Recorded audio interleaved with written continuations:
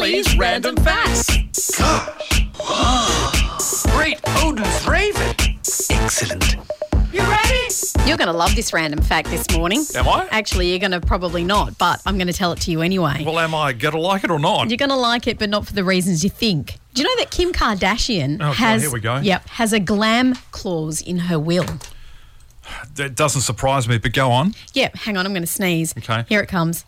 Do you want a tissue? Oh, it's gone away again. Oh, don't you hate that? Yes. No, there it goes. There it goes. Oh, now, nice Kim one. Kardashian Goes everywhere.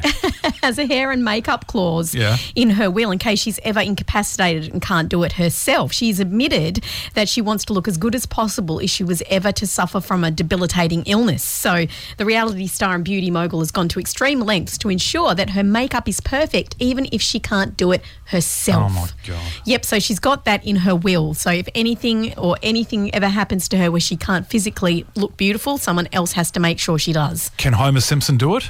No, not with the makeup gun. Makeup gun? Not at all. Homer, you got to set the whore. Anyway, there you have it. Kim Kardashian has a glam clause in her will. Didn't even know there was such a thing. Why does the term vacuous come to mind? I don't know. Good description. Anyway, that's my random fact here on The Wave.